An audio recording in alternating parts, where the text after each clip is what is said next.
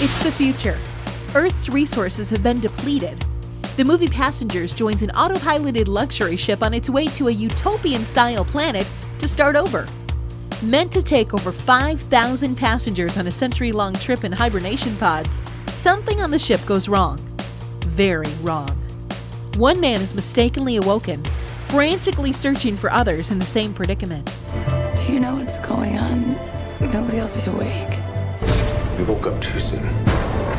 90 years too soon. Both chaos and anger lead to a love affair between the two unfrozen individuals on board. One positive aspect of the film shows human determination for survival through a seemingly impossible situation.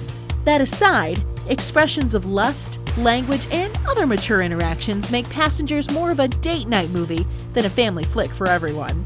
I'm the Cinema Mom, giving you permission to enjoy the movies.